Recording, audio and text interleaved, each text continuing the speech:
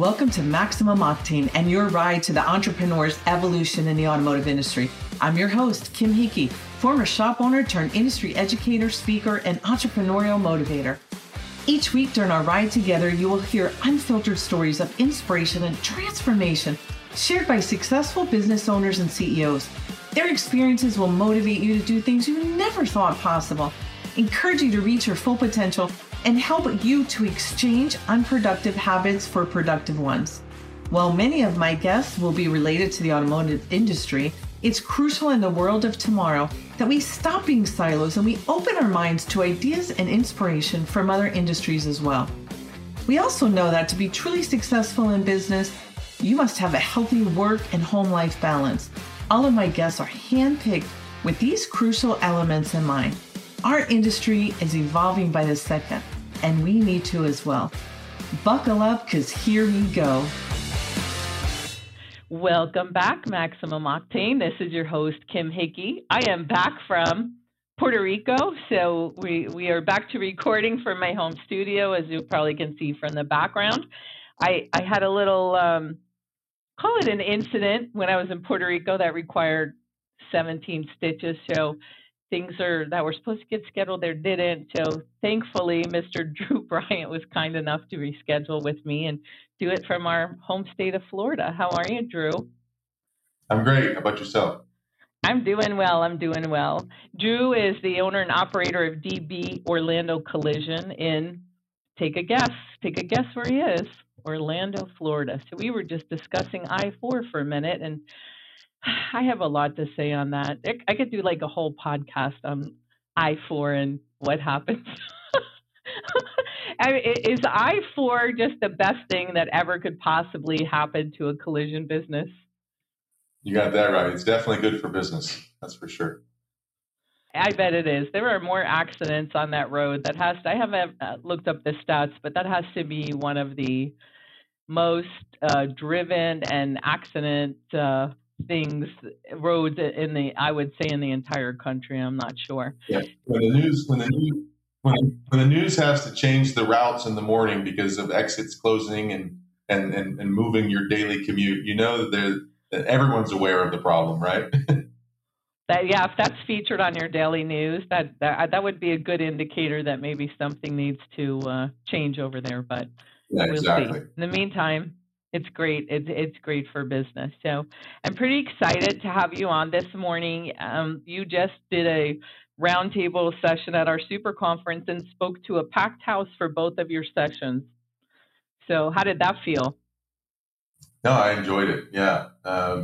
Getting up and kind of getting around my mouth for a little while and influence others. And the feedback that I got was overwhelming. So I really appreciate everyone. There was a lot of options there, and the fact that I had full rooms both times, I love it. Every time I do anything remotely close to that environment, it's just like this. I get this energy built up that I haven't experienced anything else that gives me the same relative feeling. So I enjoy that. That's awesome to hear. And clearly, from everything that I heard, I unfortunately had to miss it because of the incident, but I just heard just glowing reviews. And I want to make sure that everybody listening doesn't tune out because they heard collision if you're on the mechanical side, because Drew's strategies and take on business and how to move forward with things is universal to any kind of business, regardless of what you are in. So what's an unproductive habit? Because I always like to ask that, and I get going and talking with people, and then at the end we run out of time. So I'm going to start asking that in the beginning now. But to be where you are today, you've had to make some changes, I'm sure, over the years. So what's an unproductive habit you had that you changed and it helped you? Unproductive habit. I would say personally, it was more on my morning time, my morning routines. Okay. The amount of energy and time that was wasted in the morning, maybe just in transition or not preparing for the day of.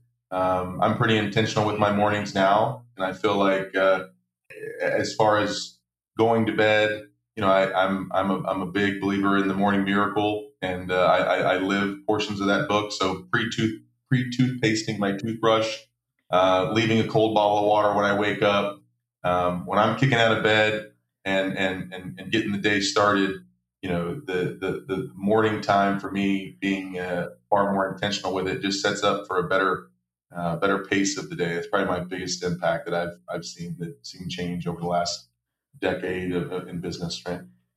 That is hardcore pre-pasting your toothbrush at night. We'll have to talk some more about that. When you make changes like that to your routine, your morning pre-pasting your toothbrush, whatever it is, sometimes I hear from people they try to just they read a book or they go to a webinar or a round table and they hear like 500 things and they're like, I'm going to start doing all that tomorrow, and they try to implement all these things at once and then they wind up failing. And is it more about the process or how much they took on than it is that these systems don't work? Yeah, I think it's with anything, if you're trying to implement so many things at one time, you really have nothing that you can aim and or really hone in on seeing if it's going to work for your schedule, if it's best for you or whatnot, right? I'm a big checklist guy, right? So if I go to any conference, if I hear of read anything in a book that's relative content or generally the stuff that overlaps, that's residual from different books or different content, different podcasts. And I try to take that information and I'll put it on the list. And then as I choose to implement or change new things, I'll say, all right, let's take a few things off the list and put those in play and focus hard on those. Otherwise, I don't know if it's more depressing or daunting to look back at all the things that you tried to put in play and then it only lasted a few weeks and what kind of other people potentially end up kind of observing that over time and realize that you're practicing the flavor of the week just like you're trying to prevent them from doing, right?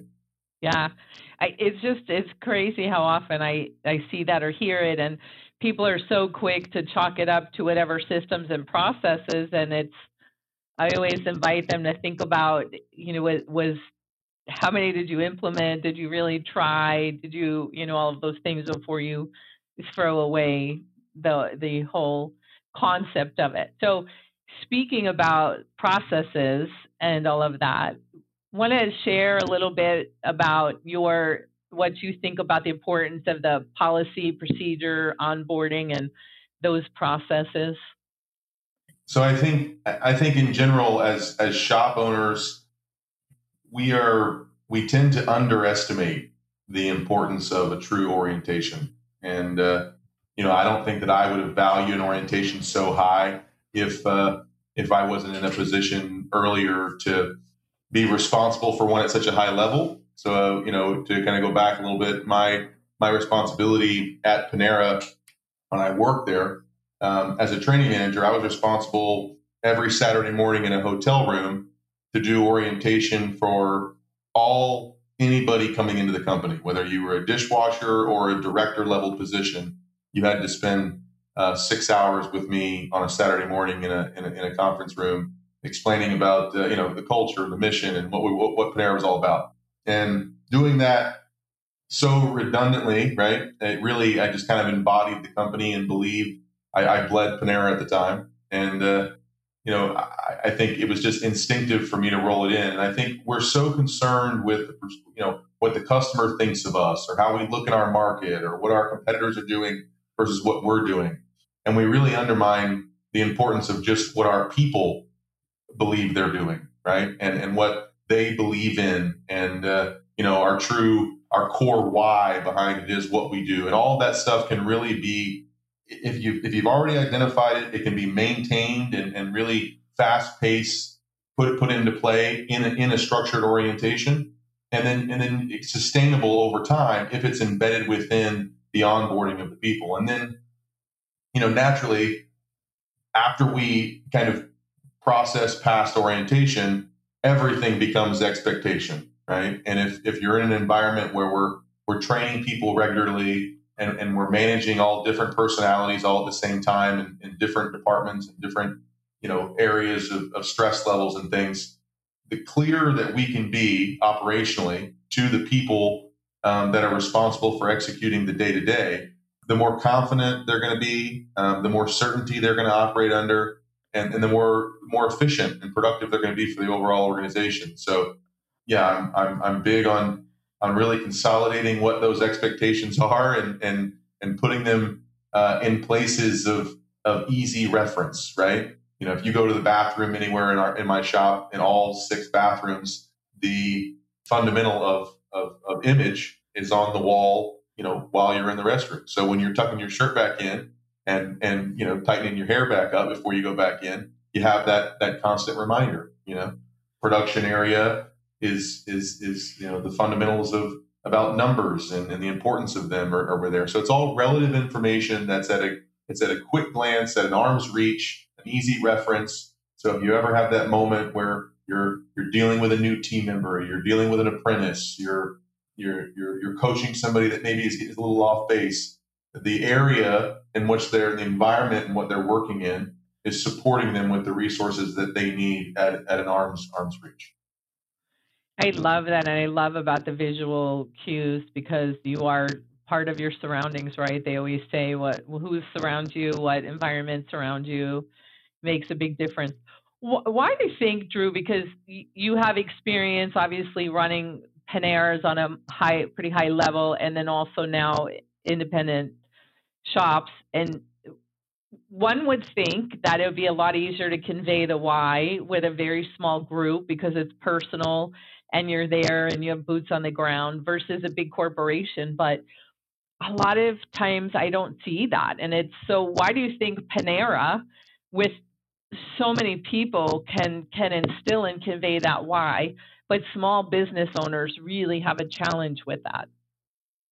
Yeah, no, that's a great question. And I think that the big thing with Panera and they were big on quality and all the things that any typical company would say that they do, but what they were willing to go to, the level at which they were willing to go to ensure that quality was met was pretty substantial and impressive, down to the bread that the sandwiches were made on for them, right? They were always concerned with the ingredients and those kind of things. Whereas I think in traditional, just restaurant environments, eventually that ends up getting lost in the sauce. And I think what we can take, regardless the size of the company, just from a macro level, is that all those little details matter. And if we do all, the concept would be, doing 100 things, 1% better than one thing 100% is what they say, right? So, Panera is really good at that, and setting expectations to the customers. I remember formally in the orientation, part of what I would tell them is if somebody came in and asked for French fries, right? The answer would be yes, no problem, and then figure out what to offer them alternative to that, right? But they set expectation to never tell the customer no. Not that the customer was always right, but it was yeah, sure. And then, unfortunately, I realized, maybe we don't have that. And in our world, we've got to be comfortable to be able to turn away a customer that potentially is not ours. But it's really got to be defined and clear to the people that are responsible on the front line on what the company position is. And there was no gray area in the world of Panera. That franchise was 900 stores, but those philosophies that I was able to kind of absorb and embody in that period of time, I never even realized how valuable they would be in an independent, business environment, let alone shop or whatever the business may be, right? Oh, you're just making my heart sing, Drew. Okay, so what would you say to small business owners? Because I hear it all the time when we speak to them about, needing standardization, needing SOPs, needing the same time, the same, customer experience. And the pushback is a lot of times on small businesses, I don't want to be corporate. I have a small business. I just tell people what, I don't need it in writing. Holy cow, it makes me crazy. What advice or what would you say to those people? You owe it to the people within the operation and the consumers, if you're planning on, even if you don't plan to scale, just from a stress level management, to have some standard operating policy and procedure. And, it's got to be in a way to where it can formally be implemented. They've got to have easy access to it, whether it's digitally and or on the wall. A big thing when it comes to process development and implementation that I get, especially from shop owners, it's they're always so hard up on where to start. It's like, well, it's been a year since I talked to you last. How's it going, Jim? Have you made any progress? Well, no, we haven't really. We're just waiting for that one opportunity to start implementing, right? And they really don't have a clear understanding as to where to start. And the key there, in my opinion, is to focus on a structured, standardized way of communicating amongst the entire store.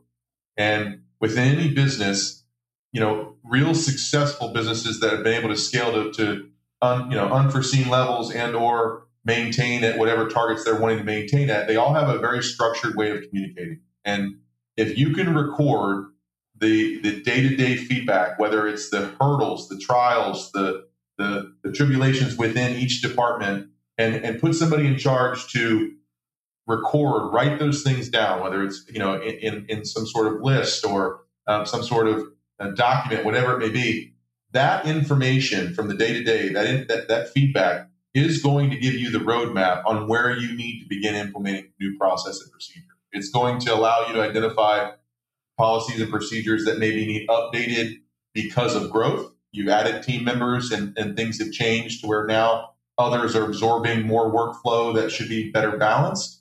It's going to help you understand new policy and procedure that needs to be created because of a change in the business model or whatever the case may be. But truthfully, if you just listen to the people that work for you, they're going to be able to speak to you. But you can't ask them. You can't sit them down Tuesday or random and just say, "Hey, where do you think we should focus?" They're not going to know. If you're training them to just dump their emotions onto a piece of paper, then you can logically sit down under structured time and identify, where the attention needs to be. And I think that all of it needs to be done in the mindset to where what's in the best interest of the customers, the people that work within the business, and the business financial health long term is that it's not reliant upon the people that work within the business, but it is reliant upon their ability to implement company policy and procedure. And the clearer the company policy and procedure can be, the more impactful of an experience that they're going to have on a consumer because of the consistency and the standardization of that. If you're reliant upon the people that work within it, then the business model is the ebb and flow of business and the going and coming of people and retention. It's just going to impact the overall customer experience, and you're going to have inconsistent results long term. So before I start getting hate mail that Drew said we don't have to worry about the people, it's all about the processes. That's not what he said. He said if we have the processes, we're arming our people with what they need to have consistent things. So sometimes the listeners they start going a little wonky, Drew, and they pick out a couple different things. And so there's that. All right, what about org charts? I know you're a big believer in them. I'm a big believer in them. And again, so many times when I speak to small business owners, they say, we don't need an org chart. There's only 5 of us or 10 of us or 20 of us or whatever. We know what everyone does. What the heck? How do you get somebody that doesn't see the value in an org chart to think about that? Yeah, org chart, for me, going back to the beginning, Keith Minich buried this in my brain, but it's a plan. And I've always used it as such. And it was the roadmap to get to the vision. So traditionally when we started, I put my name in all the places, and then from there filled them and prioritized whoever needed to hire accordingly. And it's ironic that today, even at the scale of the business as we grow, I do things no different. We just literally closed last week on a building 3 times the size of what we currently operate out of. I couldn't be more excited. But the very first thing that we did, or I did with that building, prior to mapping out the floor, prior to deciding where the equipment would go, what process we would need, I pulled an org chart out and wrote out what I want it to look like. Who's going to be where, what departments are going to be there, how many people are going to live within those departments, and how many people would we need to be able to accomplish the metrics and the targets that we were after. Once you see that on paper, it's a matter of just executing the plan the rest of the year and checking those boxes. Anything that needs to be hired, it says, to be determined and or to be hired. And when we're putting people on our bench and we're looking to interview, we're intently looking for a specific individual to fill the gap within the org chart. So it really gives, once again, good clarity and kind of hones in with some blinders on what our plan is and who we're hiring versus hiring to figure out where they'll fit in. I love that. The org chart, it just is so many positives to it. One, as you stated, it's a plan. It's also wonderful when you're recruiting and hiring and onboarding someone to say, here's our org chart. These are the positions that are in our company, and these will be available in this, we're planning on expanding in this year. So these positions are going to open up, and it helps to give people a career path if they're interested in that as well, which, every industry in the world right now is struggling for finding good quality talent and attracting them, and having a career path and an org chart and things laid out is definitely a key for that. Nobody wants to go, the rock stars that everybody's looking to hire doesn't want to go and work for some place that doesn't have procedures, that doesn't know what's happening next week, that doesn't know where can I grow in this company. Do you see that with the people that you're attracting? Yeah, most definitely. And I think within our industry, people they underestimate the opportunity, and we know that in the tech shortage and yada yada. But I mean, just recently, to give you an example, I was on the phone with a representative of the state, and they're intrigued about our apprenticeship programs and the success that we're having with the colleges and the scholarships and things that we're doing on the local market. And they're reaching out, basically saying that there's, an opportunity of untapped state funding for OJT and job placement and things. And as I'm talking to the lady, we're going through things, and I exposed the org chart to her. She was just blown away at the amount of administrative positions and that she could fill and help us with, and really create that further opportunity that she was never considering prior to getting on the call with me. She was literally going, okay, detailers, disassemblers, right? Technical level people. And then she started looking at all the clerical positions and, the CSRs and CSMs and the admins and negotiations and all of the other jazz that I feel like if I didn't have that org chart, it would be on me to explain the opportunity. Having a visual to be able to show to somebody, I think really just kind of defines the opportunity. You bring up an excellent point. I know when I had my shop, I used to spend a lot of time going to the schools from kindergarten up, actually preschool up, and bringing things to try to attract kids and let their parents know your child can have a very lucrative career in the automotive industry, and they're not the stereotype grease monkeys that it's not for the people that are good with their hands but not too bright, that kind of stuff. And I would bring some of our marketing things and the stack of accounts payables, receivable, and other things, and they all would be so shocked that there was other things and other positions in the industry besides fixing a car or doing body work. Somehow people think that the automotive business is run without anybody doing marketing, without anybody paying bills, without anybody driving people home, without people to clean the building, without. So apparently, the general conception is just that or perception is that there's somebody leaning over a car all day and then that's it. There's nothing in between.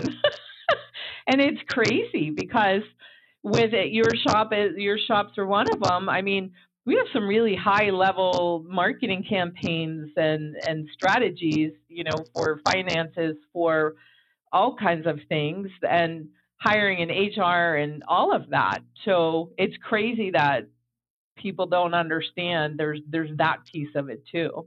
How exciting though for the state. Yeah, I'm looking Wonderful. forward to it. Wonderful. I think there's going to be some opportunity for both of us there, and if I have, if we can push more people through here and impact more lives, I honestly, I would enjoy that more as well. If I can do that with no additional residual expense to us, my goodness, how does it get any better than that? It doesn't, right?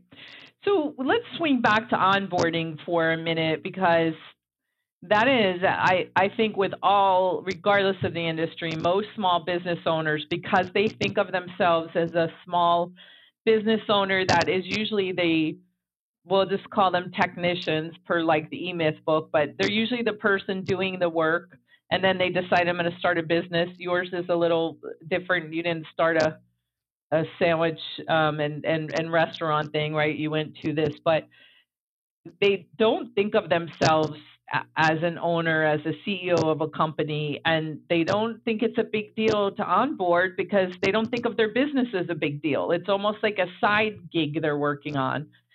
How much time do you spend onboarding your people?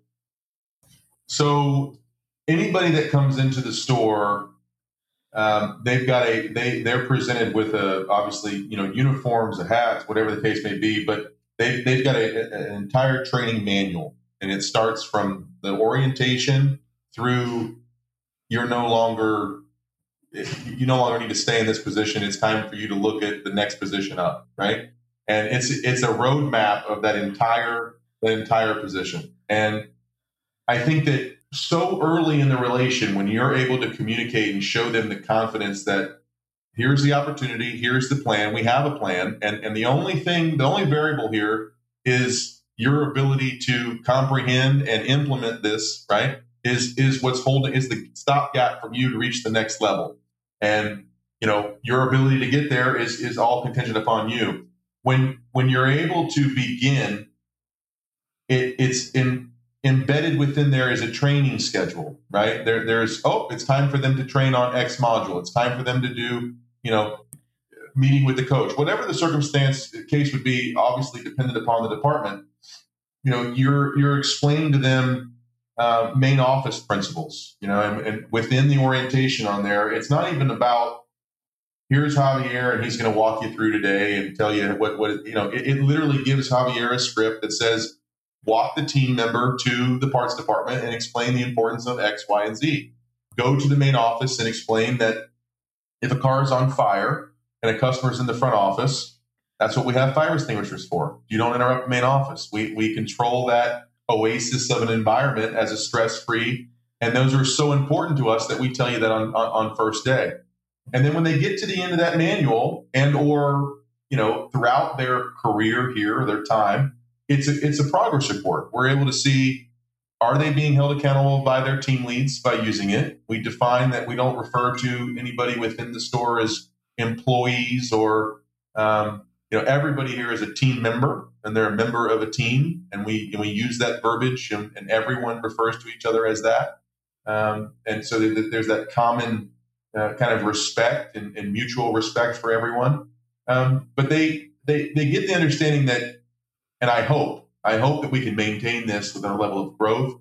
But after your first day, you go home realizing that you're a part of something far bigger than what you initially signed up for. And the confidence that breeds within people, turns into loyalty, and there's a sense of authenticity that comes along with it, rather than people manipulating others through a sale, strategy or a script and not feel good about what they're doing and potentially consider another opportunity down the road for a little bit more money or a little bit better benefit packet because you're comparing apples to apples rather than giving the team leads or team members something far more than just a paycheck.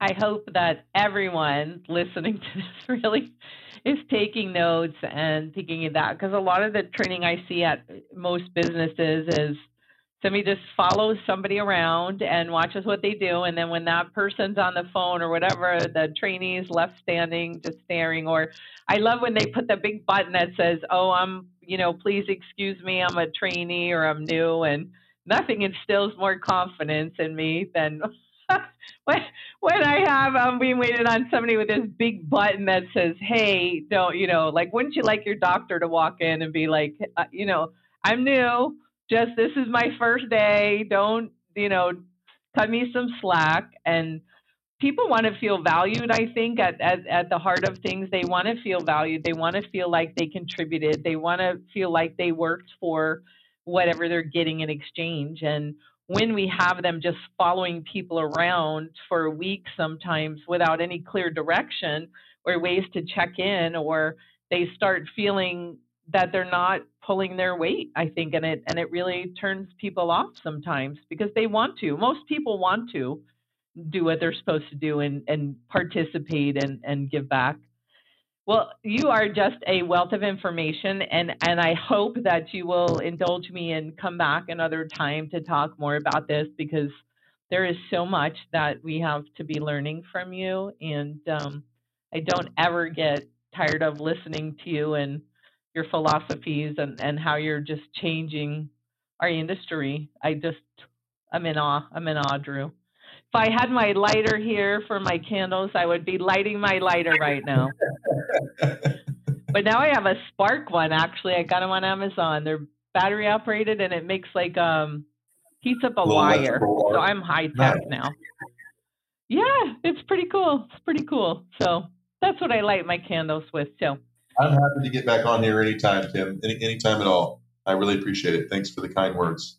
Oh, it's believe me, I sincerely mean them from the bottom of my heart. So would you have anything closing that you want to make sure that our viewers and listeners are like, make sure this? Yeah, if you're not formally communicating currently under some sort of structured format, you can't look back at each department and or each area of the business and have some sort of log or feedback on what your front office is currently thinking, what their hurdles are. I would suggest implementing something ASAP. Focus as you're working to implement policy and procedures around the business. That if you're not planning to keep it consistent, repeatable, and have the discipline to follow up on it, then I would refrain from implementing it until you're prepared to do so, and focus on that morning routine. There's a lot of opportunity there. I wish I had like pom-poms right now that I could just be like, thank you again for joining me. Everybody stay safe, make good choices, and stay inspired. And I will be back next week, and hopefully Drew will be back with us soon. So bye-bye, everybody. Thank you for listening to this episode of Maximum Octane, your ride to the entrepreneur's evolution. If you enjoyed what you heard today, please share it with a friend. And if you haven't already, subscribe, rate, and review the show on your favorite podcast player. If you have any questions, comments, topic ideas, or you just want to be a guest on my show, I want to hear from you. You can reach me directly at mlpodcast@autotraining.net. Thanks for listening, and keep seeking information everywhere that you can.